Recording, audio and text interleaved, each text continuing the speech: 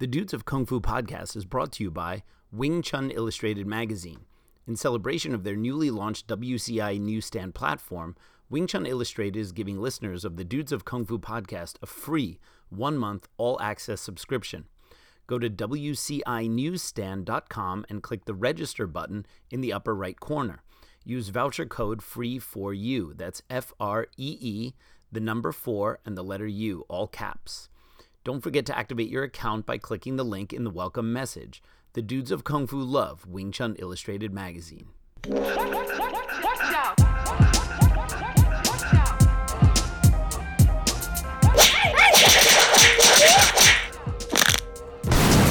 Dudes of Kung Fu.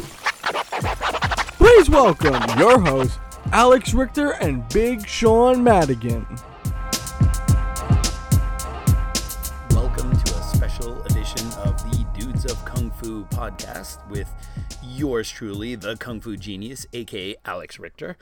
Rather than doing a normal episode this week, as Sean had some anniversary commitments, I decided to do my long-awaited second AMA, or perhaps long-awaited for some of you. Maybe many of you have already forgotten.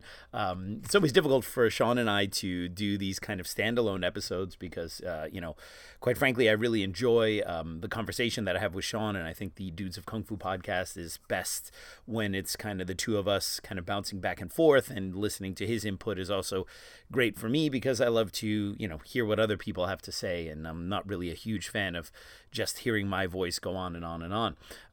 However, I thought I would take up the slack and record a special episode of Dudes where I finally got to answering some of the questions that people have been writing, and said, yeah, I'll do an MMA, I'll answer those things, and lo and behold, that gets pushed aside.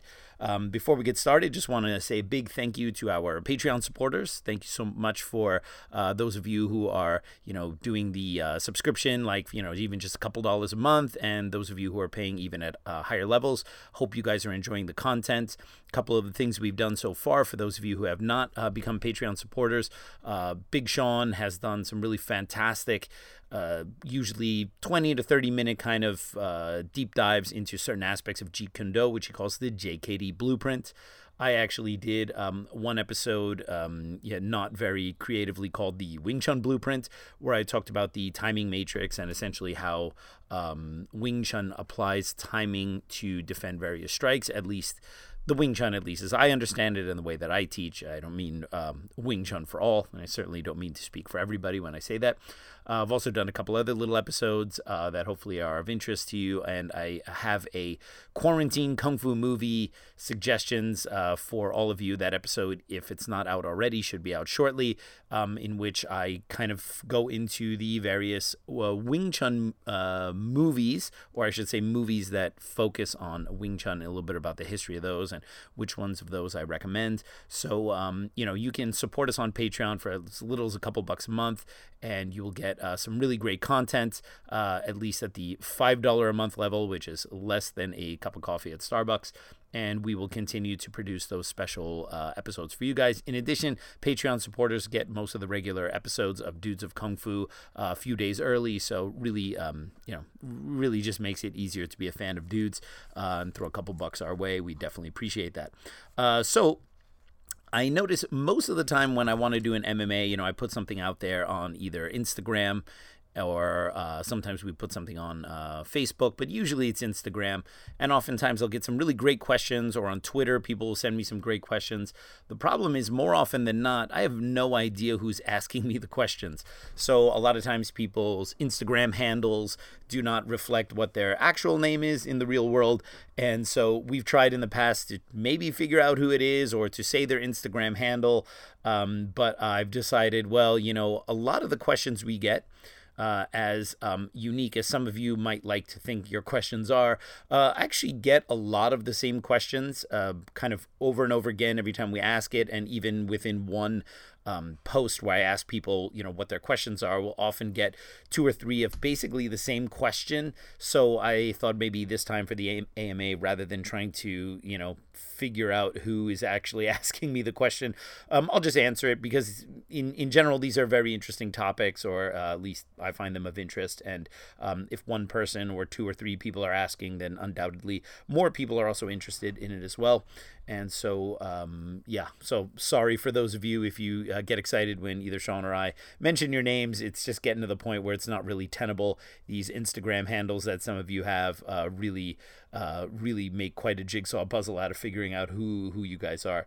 So wanted to answer actually one very WT specific question, WT being a specific line of Wing Chun that I practice and teach, which comes from Sifu Leung Ting. And someone asked about the difference between Yap Gek and Tan Gek. So this is a common query I have, especially among many of my European WT Wing Chun brothers and sisters when they come and visit my school. Sometimes these terminology questions get a little confusing, because first of all, many Western Wing Chun practitioners don't have a background in Cantonese or Chinese, so they're basically relying on whoever their teacher's word is on what these things mean, and oftentimes their teachers probably also a Westerner, or at least a non-Chinese speaker who doesn't necessarily know or have the context to really put these things in any kind of meaningful framework. So oftentimes some of my European WT brothers may actually come to me and ask me about a movement called Yap Gek. And Yap Gek, at least as it's kind of understood by many European Wing Chun practitioners, is some kind of leg deflection, basically where you lift your knee up to at least waist height, although I would recommend doing it a slightly bit higher than that. And the toe and the knee are kind of somewhat pointed outward, very similar to how you sometimes see Thai boxers, for example, check a low kick, where they kind of just lift up their leg and kind of check it with their shin. We have a similar movement in Wing Chun, although I would not necessarily recommend it for using your shins to block low kicks. And this movement is often, although somewhat mistakenly, called Yap Gek by some of my seniors in Europe. The proper term for that movement should actually be Tan Gek, and that is the same Tan like Tan Sao, the very common seed technique within our Chi Sao. So where does this confusion come from? Well, it's quite possible that, it's simply a miscommunication that happened at a seminar, or sometimes terminology is presented in books in the form of a glossary, and sometimes people will look at these things and can mistakenly appropriate them for other things. If you want to know about, and that can go from something really simple like this Yap Gek, Tan Gek issue, but it can also, even unfortunately, spring lots of insanely kind of off-base misconceptions about what certain things mean. If you want to have any, if you want to learn a little bit more about that, you can watch one of my videos on my Kung Fu Genius YouTube channel about something called Kuento. That's Kuento, 2 words. Kuento, which quite literally in Chinese is a simple and generic term for the word form, and we mean forms like your Siu Nam Tao or Chum Kiu, or in general just martial art forms.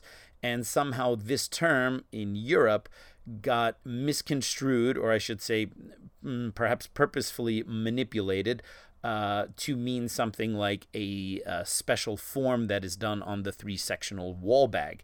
And this thing was kind of not openly taught as something, official, but it was kind of taught and built up steam kind of at the grassroots level until many, many years later, this legendary Kuento wall bag boxing form became something that was almost just commonly accepted within the WT lore as being a form just like Siu Nam Tao, Chum Kiu, and Biuji, when it was in reality the creation of a Siheng of mine in Germany.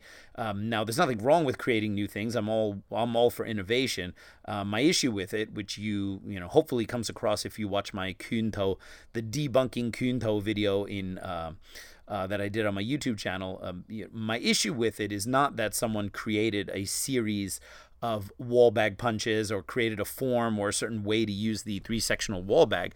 My issue with it was that they intentionally used a term out of Sifu Leungting's book, this term kuntou, which was, for all intents and purposes, meaningless, right? You know what words like paksao and tansao and bongsao mean, but then there are like a couple terms in there like kuntou. It says boxing form. And this is so abstract for a lot of German Wing Chun practitioners. What does boxing form mean? That it got appropriated by a Wing Chun instructor. And this Wing Chun instructor essentially had a completely self-created wall bag form, which in and of itself is not bad. But rather than saying, hey, I created this wall bag form, I created a series of, ways of using punching and whatever the form is on a wall bag, and this is something that I teach and I think it's useful. Rather, this Siheng of mine took this term from Sifu Leungting's book and just said, okay, this form is that. And by what I call a sin of omission, this Siheng of mine didn't say that he created it, but he didn't not say that he created it or that he didn't create it. It was a sin of omission that he essentially, here's a thing called kuntou, and this is a form, and this is something that you do on the wall bag. And where is it? Oh, look, it's even in the glossary of Sifu Leungting's book. And that term literally just means form, like your forms in martial arts. And this thing had become misappropriated through a ridiculous game of telephone. And so I felt like debunking it. And, my issue was not the actual form itself. My issue was the lying about the origins of it, right? So that's kind of an extreme example about how terminology can sometimes go way off base when you have people who don't necessarily have an anchor in the language in any shape or form. And, of a lot of the Chinese people who do actually live in Germany, most of them tend not to be Cantonese speakers. You occasionally find Cantonese speakers in some bigger cities in Germany, sometimes in Berlin, but it's actually quite rare. So most, if any, Chinese immigration is usually from mainland China, and a fair amount of the Asians who live in Germany are actually from Vietnam. So that's why it's not like if you're practicing Wing Chun in Germany, you can just go and visit your schoolmate whose parents are from Hong Kong and ask them. So oftentimes these things get thrown way for a loop.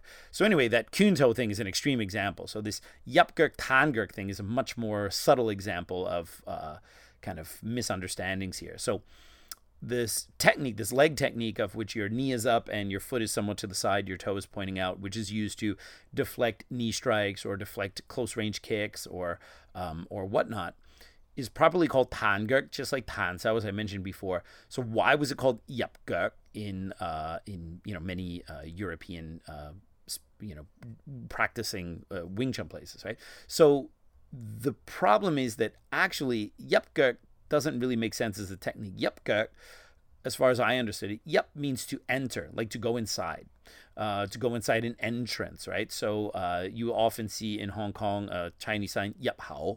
Yap hao is literally entrance, all right? So it means to go into the door, right? And yapgurk means that your leg has to enter. So that would actually be the most literal translation of yapgurk. It's usually applied by many Chinese-speaking Wing Chun masters as part of a phrase, which is usually yap ma, and the entire phrase is yap ma bo fat, which literally means yap, enter, ma, stance. So enter the stance, bo fat. Bo fat means stepping method or footwork method, right? So it means that this is a footwork method in which you step into the stance, presumably not your own, but your opponent's. So this is a tactic in Wing Chun, and it's very prevalent. Obviously for people who practice Wing Chun, you can see this in the wooden dummy techniques. When you look at the photo series of Grandmaster Yip Man performing the wooden dummy techniques, and you'll see when he steps to the side, he often inserts his leg into the space behind the wooden dummy leg. And this is often something that is the difference between certain students of Grandmaster Yip Man who had lots of detailed instruction about the wooden dummy, and some of those who may have just learned the wooden dummy form quickly from a Siheng, or maybe they just copied it from someone. Grandmaster Yip Man was very, I can't say vehement because that usually implies spoken, but at least in the photos and videos we have of him when he performs the wooden dummy, you will always see that he very intentionally inserted his leg into the space behind the wooden dummy leg, making contact with his shin on the wooden dummy leg. That idea of kind of stepping into your opponent's stance, jamming your opponent's stance, is what we call yapma in Wing Chun, right? To enter the stance of the opponent. So why would this idea, yapma, then get conflated into yapgeuk, which would mean entering leg, instead of them using the proper term of tangeuk? So I don't know about that. I don't actually know what the origin of this misnomer is. I know that in my time learning privately from Sifu Leungting, he never called it yapgeuk. In fact, he would get very salty if he showed a tangeuk technique and someone said, "Is that yapgeuk?" And he would, quite angrily say, "There is no what so called yapgeuk in Wing Chun," right? So which led to some awkward moments when we would have some European visitors at our school. And so the only thing I can think of is that he may have been explaining something at some point in regards to the tangeuk, and that explanation might have gotten conflated with the name of the movement. So what I can surmise is tangeuk, which is a movement, obviously, or as I previously mentioned, to deflect an incoming leg strike. So, for example, if someone gives you a knee with their right leg, you circle with your right leg to the outside of their knee, and you use your shin to basically deflect their knee strike to the side. Your foot would essentially be under their leg at that point. So at that point, you would step forward and you would already be in their stance. So the tangeuk is a easy bridge, to use Wing Chun terminology, to enter into the opponent's stance. So while I have absolutely no dog in this fight in terms of how did this term yapgeuk come to be instead of using the correct term tangeuk for WT people, I can only surmise it had something to do with the fact that tangeuk often allows you to enter into the opponent's stance, thereby creating a yapgeuk or yapma, entering the stance of the opponent.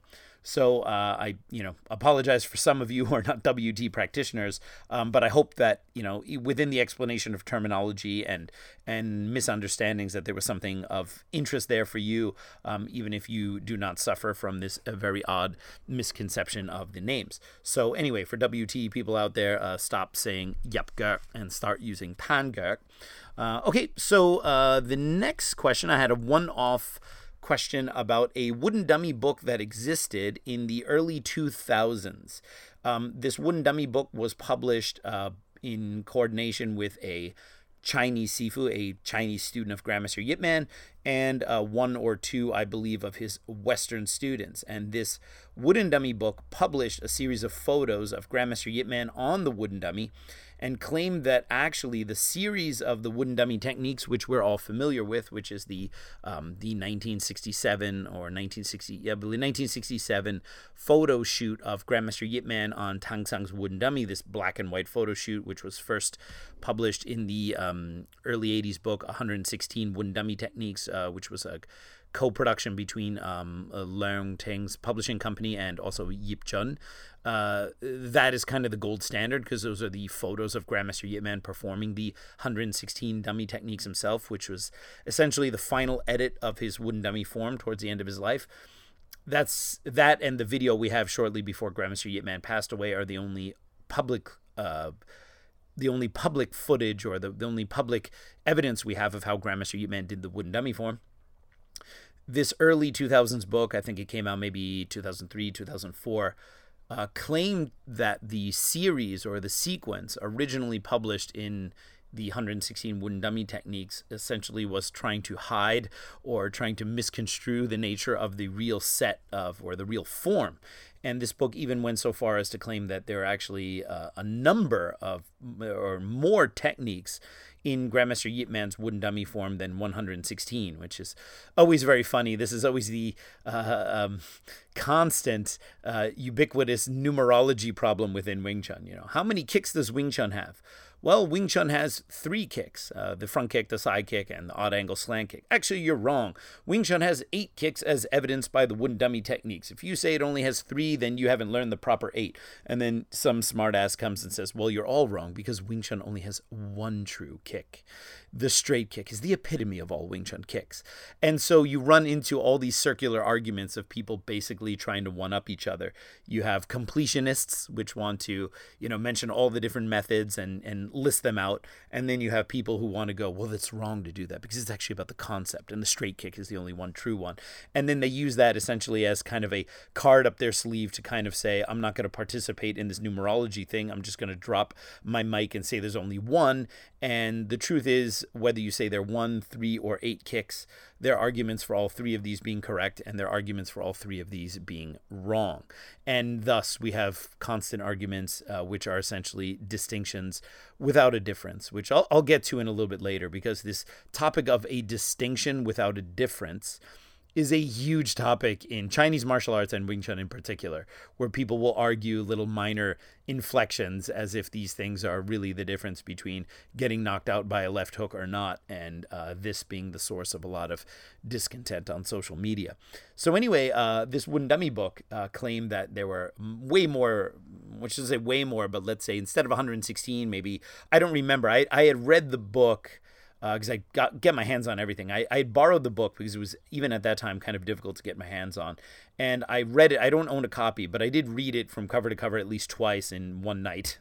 And as is kind of typical for me when I get new things. And the book, I believe, claimed that there was something upwards of 160 or 180 or maybe even up to 200 wooden dummy techniques as opposed to 116. And this is all very funny because, for many of Grandmaster Yip Man students, how many wooden dummy techniques are there? There are 108. And then for those who learned from Grandmaster Yip Man in the mid to late 60s, they were 116, which was essentially not 8 additional techniques, but just a couple more techniques, but with a slight re-edit. So it's not like it was just a wholesale adding of 8 more movements that didn't exist from the 108. It was a bit of a re-edit with a couple, a couple little extra kicking movements thrown here and there. So, but now it's like, no, even that is wrong. It's actually 160 or 178, so on. I don't quite remember it, maybe, and I don't want to mention the book either because I'm really not in the mood to get kind of caught in the crosshairs of anyone who might still be, partial to what was in that book.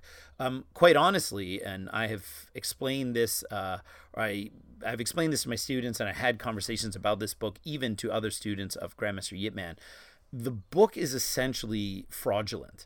If you look at the book, which is impossible to get right now, the book has been out of print. I think it only went for one run, and I don't know if the student of Grandmaster Yip Man who kind of put his name on it got any flack from his Kung Fu brothers and sisters in Hong Kong, but it was essentially a fraudulent representation of Grandmaster Yip Man's wooden dummy techniques.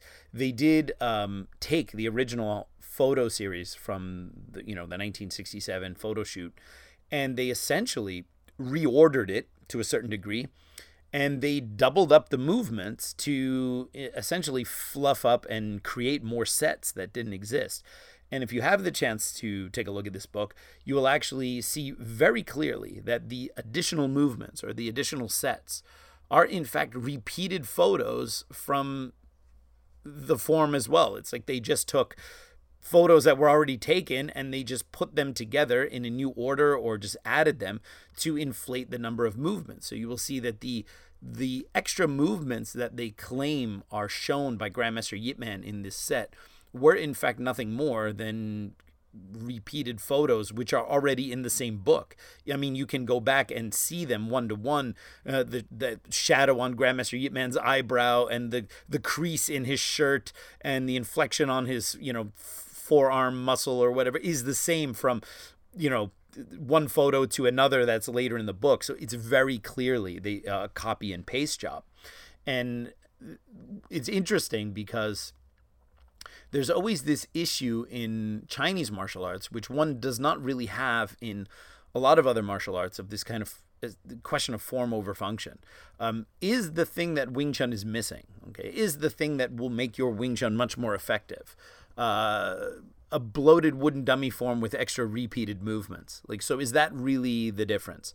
And it's unfortunate because I would have loved to have seen, 40 more unique photos of Grandmaster Yip Man hitting the wooden dummy. But what I saw were just repeated photos from the original series of 116. And there is also, without getting too deep into it, there's also a little bit of Photoshop going on in some of the photos as well, and changing up the side of the palm strike and things like that, which is very clear to see.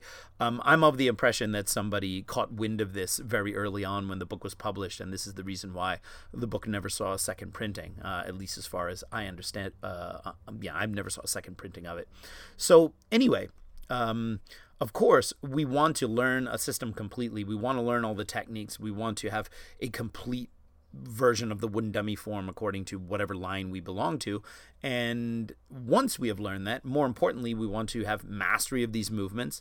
We want to be able to do them powerfully, smoothly, with good coordination. And hopefully, if you're, a Wing Chun person that values competency all around, hopefully you know how to actually use this if someone is trying to hit you or punch you or grab you or whatever it may be. And that function is often the thing that gets conflated with, so-and-so didn't learn this or they learned that. And it's like, okay, we can definitely point to Grandmaster Yip Man students learning different things from time to time. But ultimately, how do you use this? How is this applied in fighting? Do you just use these movements against Wing Chun people? Are these applicable against a broad range of non-Wing Chun attacks? And these are the conversations I would prefer to have with other Wing Chun people. But, what you normally get are these kind of very tribal arguments that come from deep within the echo chamber of, some version that they're learning being the secret scrolls. Although I can tell you, without a doubt, as one of the few people who have seen the 1967 footage of Grandmaster Yip Man performing the wooden dummy and the Sunum Tao Chum Kyu, as well as the long pole, those who squawk the loudest about being authentic, people who claim that they're Wing Chun or, Ving Chun VT, however they like to spell it, is 100% the same carbon copy that Grandmaster Yip Man taught. It seems that those who really blow that trumpet the hardest, because that is their thing, that is their fallback, that's their comfort. Actually, it's a lot easier to rip those guys down than the guys who just say, I teach Wing Chun, I learned from Grandmaster Yip Man, this is what I teach. Because to a certain degree, they are, not making huge claims about things being exactly the same as the old man. They might teach it more from a conceptual standpoint, or their techniques might in fact be very close to what the old man did, but that is not what they value. What they value is, can I teach you to defend yourself? Can I teach you to apply your Wing Chun? And not, that the pinky finger is exactly 1 centimeter away from the end of the knife, exactly the way Grandmaster Yip Man held it.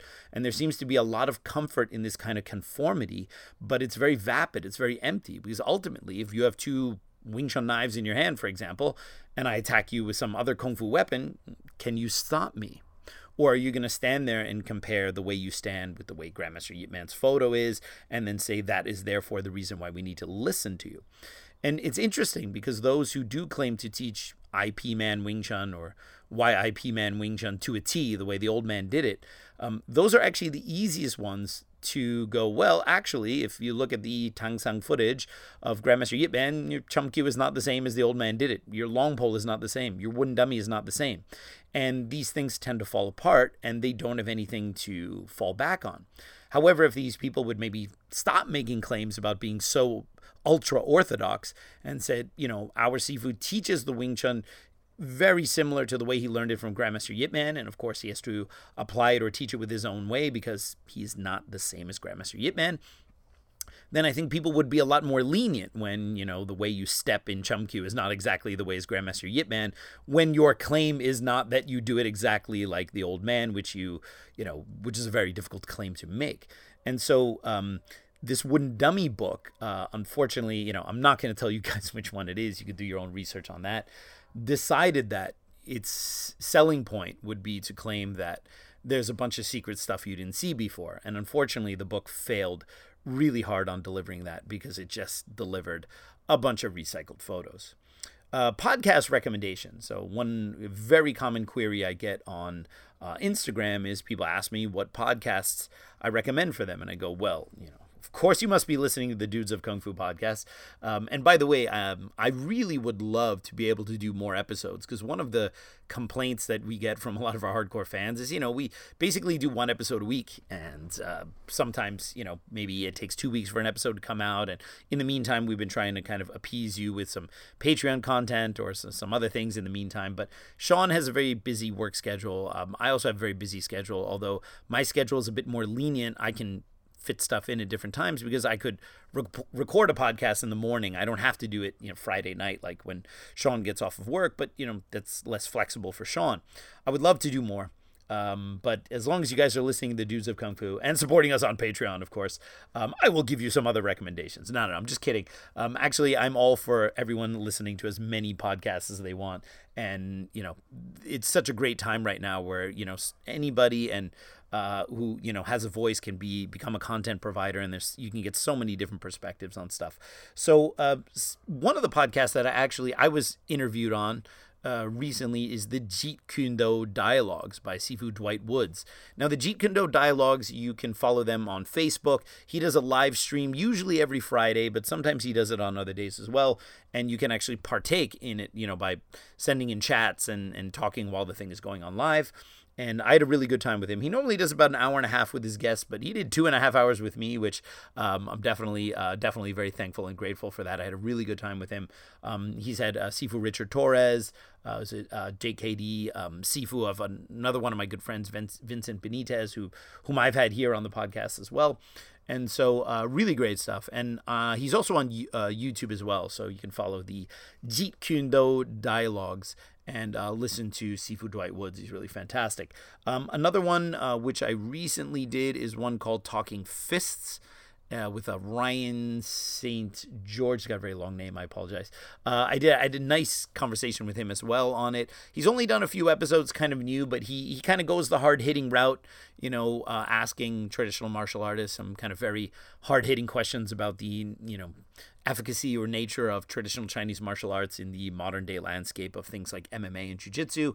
And so I did, I think, a couple hours with him a couple weeks ago. And again, I'm not recommending these podcasts solely because I was in them, but I just have to say, given my time constraints, I don't really have that much time to listen to like a lot of stuff.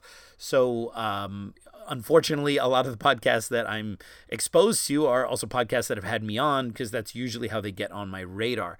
So I'm not trying to be self-serving here. Sean has also been on the Jeet Kune Do Dialogues, and he was also, I believe, on the Talking Fists one as well. So you can get some extra Dudes of Kung Fu goodness there as well.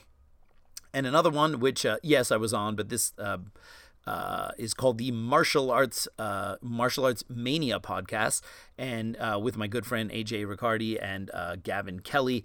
They tend to go a little bit more into the movie side of martial arts, kung fu films, and also just kind of movies in general. There are a couple of kung fu movie podcasts out there. I think one is like the Kung Fu Drive-In podcast, which I think is like the number one kung fu podcast, or one of the top martial arts podcasts. They're really good. I like AJ's podcast, the Martial Arts Mania podcast, because he's like a kind of a movie freak like I am, and so it's nice to find someone who's like a kindred spirit on those topics. So yeah, Jeet Kune Do Dialogues, Talking Fists, and Martial Arts Mania podcast would be my top recommendations. And like I said, I don't really have that much time to listen to podcasts, given the workload that I have on a regular basis. But one of the things I do is I listen to a lot of YouTube. Sometimes when I'm working and I just need a moment and, I want to recharge my creative flow, I really like to listen to Chael Sonnen. Chael Sonnen has a great YouTube channel where he just talks about different topics. Obviously it's more for people who are into MMA. And Luke Thomas is also another MMA YouTuber who's really fantastic. And I like to listen to MMA YouTube, not because, not just because I'm a huge MMA fan, but also it's really easy to get kind of sucked into the echo chamber of Kung Fu and Jeet Kune Do when you're doing this for a living. And so you tend to just kind of hear the same opinions about Wing Chun or Jeet Kune Do. In my case, obviously more for Wing Chun. And generally, a lot of traditional Chinese martial arts stuff tends to be very overly conservative, and you don't have a lot of innovation going on in traditional Chinese martial arts, unfortunately. And I think that that's a shame, because most traditional Chinese martial arts were created because they needed to innovate. They needed to create a new style which allowed them to fight against the old style. So there was a point in time when Wing Chun was very radical. It was a very radical departure from those martial arts which had existed before. And it was, in essence, very modern and very progressive. And then at some point it became institutionalized. And now it seems that there's a lot of fear in modernizing Chinese martial arts, because if you modernize Wing Chun, for example, there's always this identity crisis. At what point is your Wing Chun so modern that that you're no longer, quote unquote, really doing Wing Chun? And so, because a lot of Chinese martial arts are defined, at least when they're passed on, by the specific sets and forms and drills and whatnot, and that essentially being almost like a museum piece that is curated and passed on to the next generation. Therefore, adding modern elements or changing up how some of the training methods are taught, is seen as kind of a departure of the core, and therefore seen as a degradation of the style in general. And this is a topic perhaps for its own podcast as well. I don't necessarily believe that. I'm someone, I guess you could probably say that I sit on the fence. I believe that Wing Chun, the traditional style, meaning the forms and the footwork and the drills and the traditional setup and everything, should be preserved. And I think that everyone who learns Wing Chun should learn those things.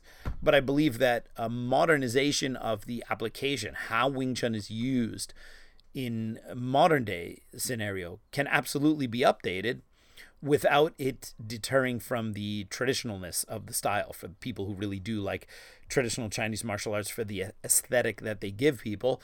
It doesn't have to be binary. This is one of the things I talked about on the Talking Fist podcast, is that there's always this binary idea of either you are traditional and authentic, and these are all loaded words, or you are modern and progressive.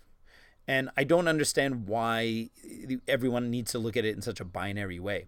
You can pass on traditional, authentic, orthodox, whatever your buzzword is, Wing Chun, and still also teach people how to properly defend themselves in a 21st century context. You can even go on to expand that in terms of how they can apply Wing Chun even in the ring to fight against modern martial artists, and not just go on we do self-defense, therefore we don't have to partake in that conversation. There are ways to do both. And so I don't believe, that's why I say I sit on a fence, right? And part of the reason why I do that is not just my specific upbringing, having a nice martial arts base growing up, but also the Leung Ting Wing Chun school in general has always been a bit rebellious and heretical in terms of comparing it to some of the other extremely conservative lines of Gramsci Advanced Wing Chun. But part of the reason is because I also listen and talk to people who have a completely different viewpoint than I do. Because even if you don't agree with certain people, or even if you end up not partaking to their way of thinking or whatever, your own understanding of whatever you do can only be strengthened by listening to opposing viewpoints. And you have to be really mindful when at some point you look around you, especially if you're a martial arts school owner, and everyone in your school, all your assistants, everyone who's around you is someone who essentially only agrees with you. And then you have to be even more alarmed when the content you consume is content that only stands to agree with your viewpoint. You need to be very careful of getting into this kind of situation, because this will do nothing but cause stagnation. So I make it a point every day to watch a YouTube video that I wholeheartedly disagree with. Like, I can tell from the thumbnail I disagree with. The funny thing about this experiment is oftentimes you find out you watch the video and you don't really disagree with it, because thumbnails and the way these things are promoted on YouTube's algorithm make it seem like the video you're about to watch is like a complete takedown of whatever, sacred cow you believe in. And you watch it and find out, oh, no, it's not actually that. That's just what the thumbnail looks like, so you'll click on it. But sometimes it is, and that's okay. What people have to learn, especially in Wing Chun, because Jeet Kune Do people, arguably, at least in theory, should be more modern and open-minded than us Wing Chun folk. Wing Chun folks need to get need to stop getting upset about someone having a point of view or opinion that you completely disagree with. Because the fact that someone looks at Wing Chun differently, they have a different approach to teaching, their forms look different or whatever, is no insult or affront to what you have learned. And so people need to stop seeing it that way. So when someone says, in Wing Chun, we should, close the gap as quickly as possible when someone does X. And your Wing Chun style says you should read the shoulders and try to block the kick with your hands and then go forward, whatever it is. So, the difference between stepping, immediately going in and hitting someone and, maybe moving to the side or whatever. You don't need to look at the take of Wing Chun that is not the same as yours as somehow being an affront to what you do. You can look at it as an alternate take. And you can also say, all right, I might be very partial to my Wing Chun style because I've been training it for a number of years and I can apply it competently against someone trying to hurt me, which is, first of all, the most important thing. Can you apply what you have learned in fighting? Okay, because if you can, then you don't need to be upset if someone says something else, because you can actually do the thing that your Sifu taught you and you can do it well. You can reliably defend kicks and punches that are coming your way from people who don't care whether you're a Wing Chun person or not.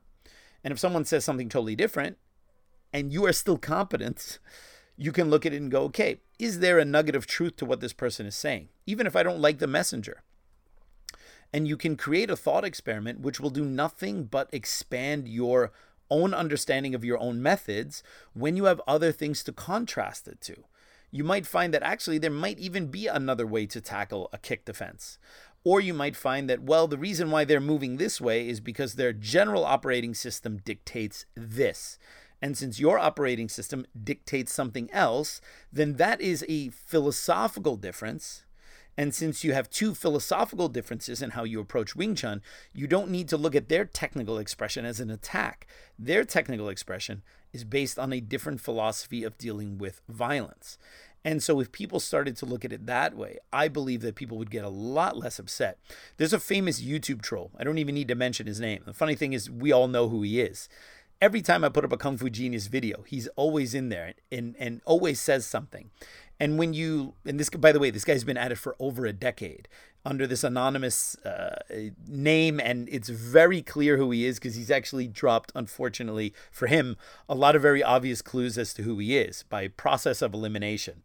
Look for the videos he doesn't comment on, and you will start to get an idea of which lineage he's from, and then it's all process of elimination from there. So what you see is that he has in my particular case, he has a very salty relationship with WT, the Leung Ting line, which has nothing to do with me or nothing to do with 99.9% of the people who practice it. It has to do with the fact that at one point this guy tried to train at a WT school and was very high and mighty on what he had learned from his previous school, and got smacked around from people who had a fraction of the amount of time he had put into his own Wing Chun, and then he left and opened his own school and did his own thing. And WT has been, his white whale ever since. And so every time I post a video, he basically calls me and all WT people a thug, which is very funny because anyone who knows me knows that I'm a lot of things, but a thug, not so much. It's quite funny. You see the pathology of someone who just cannot give something up for over a decade. But when you look deeper, you see that his pathology, and again, I'm not trained in any psychiatric medicine or psychology or whatever. This is just me fully armchairing it, but it's pretty clear. His pathology is literally just that people exist out there who don't agree with him and he doesn't agree with, and that is enough to make him upset. When you boil it down, WT people have a different point of view than his Wing Chun. And the mere fact that they exist sets him off. It literally triggers him. And that is a terrible place to be in. And it's clearly the sign of someone who has surrounded himself with a bunch of yes men and has surrounded himself with nothing but confirmatory evidence about his narrative being correct. When, if he ever wants to calm down and relax and, have a proper chat with me, I can actually show him how his long pole is, in fact, not authentic, but that doesn't matter. It's still good. It's not what Grandmaster Yip Man did in the Tang Sang video. And he would probably believe that it is, but he's never seen it and is not. But his Wing Chun could still be good regardless. We can have a very calm and easy conversation. But this guy has decided that opposing viewpoints is the thing that makes him upset. And I would implore you to never allow yourself to be put in that situation. Okay, so a couple other things here. The rooting topic that Sean and I talked about was something that really upset people. Probably don't have enough time to talk about it here, but it's interesting. Look, I am not anti-rooting in as far as we're talking about standing stable. Look, if someone wants to train a methodology where they get in a stance, their partner tries to push their body, put their hand on their shoulder, their hand on their arm, their hand on the elbow, and try to push you off your perch. And you, by virtue of being able to spiral kinetic energy into the floor, and I mean this in the least hooey way possible, and I'm not trying to be sarcastic, or you're able to spiral energy out of the floor using the floor, spiral energy into the floor using the floor, and keep someone from pushing you, and you're able to make them lose balance when they're pushing you. Look, I'm actually not against that. I actually think that that is a very good skill to be able to have. I mean, I would never argue with somebody that you should not be rooted in the term of being balanced when you fight, okay? So, and when Sean and I took this topic up, some people got upset because, again, like what I just mentioned previously, they thought that our opposing viewpoint was an affront to their entire worldview. You can believe that rooting is the bee's knees. And someone else can say that actually rooting usually, and I will be the first to admit that Sean and I weren't very clear about what exactly we were talking about, because, again, these topics are kind of multifactorial in their application. So rooting, for most Chinese martial artists, is a mechanism by which you can stand very stably and both absorb forces from your opponent, usually through the joints and into the ground, and you can also give your opponent power through the floor, out your joints, into them. And this is often demonstrated through certain styles of chi sao, certain styles of push hands, and it seems to be all the rage nowadays. You know, you have all these guys on Instagram standing there, you know, at a seminar having people try to push them, and lo and behold, no one can push them off their perch. And people get very excited about this kind of stuff. And so my issue, as I've talked about before, is that stuff is great. Standing stable, being able to absorb power into the floor, send power out from the floor. This is kind of martial arts 101. This isn't necessarily just the domain of Chinese martial arts. My issue is when those things, however, are so prominently shown as that is the thing that makes what you do ultimately way more effective than what someone else does. And then I go, well, you're looking at a partiality of the whole picture here. Because while it's great to be able to stand there and absorb power and give power and not be able to be moved, you also have to factor this into the bigger picture of what we're looking at here. In martial arts, we are trying to avoid damage. Our opponent on the street doesn't care that you're a Wing Chun person, doesn't care that you're a Tai Chi person. They're going to try to take your fist, their fist, and plant it through your face. Or they're going to try to grab you and put you on the ground and then plant their fist through your face, or grab a limb and rip it off or break it. So my ultimate litmus test is, okay, the thing that I'm practicing, is this ultimately going to fit into the entire picture, all right? Even though sometimes we do have to train segments, all right? Not everything we do in martial arts is the totality. Sometimes you do have to train segments, balance, power, feeling, reflex training. All these kind of things are segments that need to fit into a larger framework of a whole that ultimately makes you effective when you are defending yourself.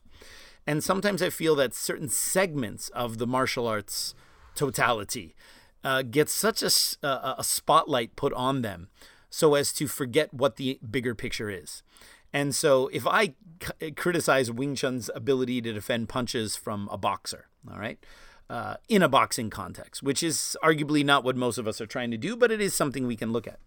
Most Wing Chun people will say, well, Alex gave a very level-headed distinct or level-headed discussion about, how maybe some of Wing Chun's training methods in defending punches might be a bit antiquated when you specifically apply them to ring fighting. Not talking about street fighting or self-defense. You guys can still have that. But let's say fighting against a boxer, all right? Then maybe in that particular application, we might need to update the way that we practice our punches or punch defense or whatever it is. Most people don't have a problem with that. They can say, see, it's a very level-headed discussion about how we can maybe update some of the training methods. I start talking about the sacred cow of rooting, and oh man, you should see the messages we get. Well, you've never done it with this guy, and I tried to push him, and I can't move him at all. And the mistake that a lot of people make, or some Wing Chun guy wanted to reach out to us because, we had a very unnuanced way of looking at of rooting, and he wanted to kind of set us straight. The mistake that people make sometimes when you disagree with them is they assume you disagree with them because you do not have access to what they had access to. And in every single instance of someone getting upset about my take on rooting, which arguably Sean and I were slightly more on the side of talking about these rooting demonstrations where a Sifu will stand there and have a row of people trying to push his arm or her arm and they cannot knock them over. Or, having all these demonstrations where people are trying to push your shoulder or push your body and they cannot move your body. It was a little bit more on that as opposed to it being a firm application of rooting in the chaos and stress of sparring or unchoreographed chi sao or something like that. Of course, if we're doing free chi sao and we're sparring or we're doing normal fighting or whatever, yeah, I want from moment to moment to stand stable and to be able to apply a power to my opponent. That is a very pragmatic and practical way of looking at rooting. What we're talking about are these guys in the silk pajamas who are standing there, or they stand on the scale. We have all seen that demonstration. They stand on the scale on one leg, and then they invite someone to come and push their arm, and then what you see is that the weight on the scale is going up because the power is going into the floor, and this is the proof that they're rooting the power into the floor. My issue is more with stuff like that. Now, some of those things require a certain amount of skill to be able to show, all right? Not all Kung Fu demonstrations are hokey because they are fake. They're hokey because they mislead you into believing that that has a specific application to stopping someone from separating your consciousness in a street fight, which for me is the ultimate litmus test. I'm all for segments, but does this segment fit into the totality of someone is going to stand in front of me who doesn't care that I'm a Wing Chun person, doesn't care who I am, doesn't care who I learned from, maybe doesn't even know, and wants to do serious violence on me for whatever reason. Maybe they don't like the sound of my voice. Maybe they think I talk too long. I don't know what it is. Are the segments that I'm collecting in my martial arts training, are they ultimately going to be able to be put together into a cohesive whole that will help me from stopping this person from committing violence? Or am I putting way too much shine and spotlight on segments that are maybe highly overrated in their general use in fighting? And so again, balance, the ability to transfer power into your opponent, the ability to absorb power in your stance. These are all good things. So for those of you who look at rooting as essentially an applied way of using balance under movement and pressure, I am with you. So let us make that clear. But when we get into these demonstrations, okay, somebody asked me because some, people like these demonstrations. So I was doing a Zoom class the other day and someone said, well, what about the whole scale thing, standing on the scale and all that? I literally just pulled out a scale and demonstrated it and did all these standing on one leg and let my couple students push my arm and allowed, someone to push me in the stance in different positions. And I stood there and they put their hand on my shoulder and pressed and pressed and pressed and pressed. They couldn't move me. And then I moved my shoulder forward and they were the ones that moved. The mistake people make is when they think that I'm giving an unnuanced view of rooting. They don't realize I've been doing this for a very long time. I have exchanged with people who are high level in internal martial arts, high level in Wing Chun. I've seen all of these demonstrations of rooting and standing, and I can demonstrate all of these things. And I can have my students try to push me and they can't push me, and I can push them back and I can spiral energy into the floor. I can do all those things. Those things are fine, but that is not ultimately the most important thing when someone wants to separate your face from your consciousness. And that was my main issue. And people lost their minds So crazy.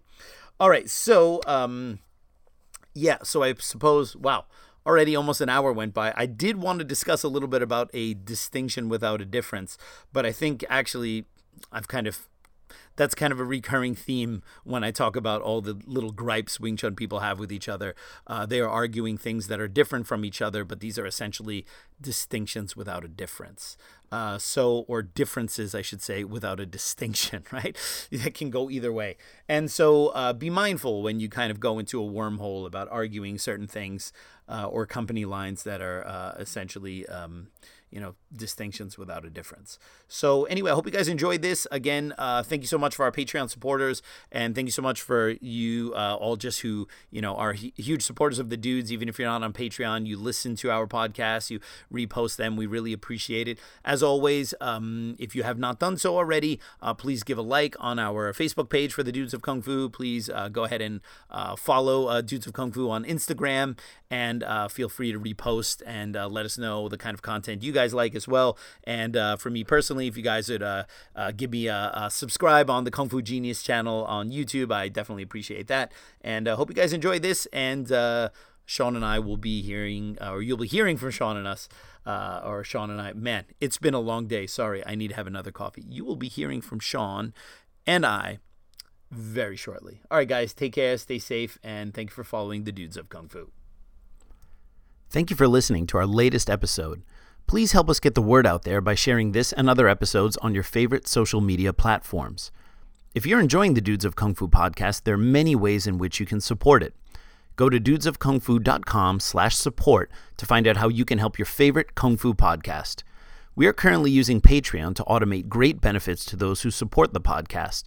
As a supporter of the Dudes, you'll get early access to episodes, as well as a number of other benefits based on your donation level. This includes in-depth topic lectures and even monthly live video conferences with the Dudes. Again, go to dudesofkungfu.com/support to find out more about that. As always, you can help support us in small ways as well. Give us a like at the Dudes of Kung Fu Facebook page and share links to episodes. If Twitter is your preferred social media outlet, you can follow the Dudes of Kung Fu there as well. Both Big Sean Madigan and yours truly are on Twitter too.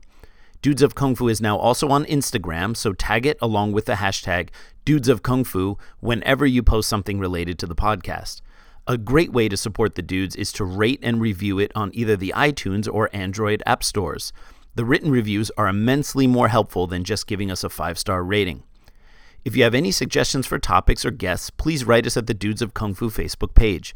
Please understand that neither Sean nor I can guarantee a response, but we will consider any serious suggestions. And finally, I ask that you help spread an open dialogue with other practitioners of martial arts. Chinese Kung Fu in particular has long since suffered from caustic political discourse, which can only change with you. Remember, the person you wholeheartedly disagree with doesn't love martial arts any less than you do. Take care, and thank you for supporting the Dudes of Kung Fu!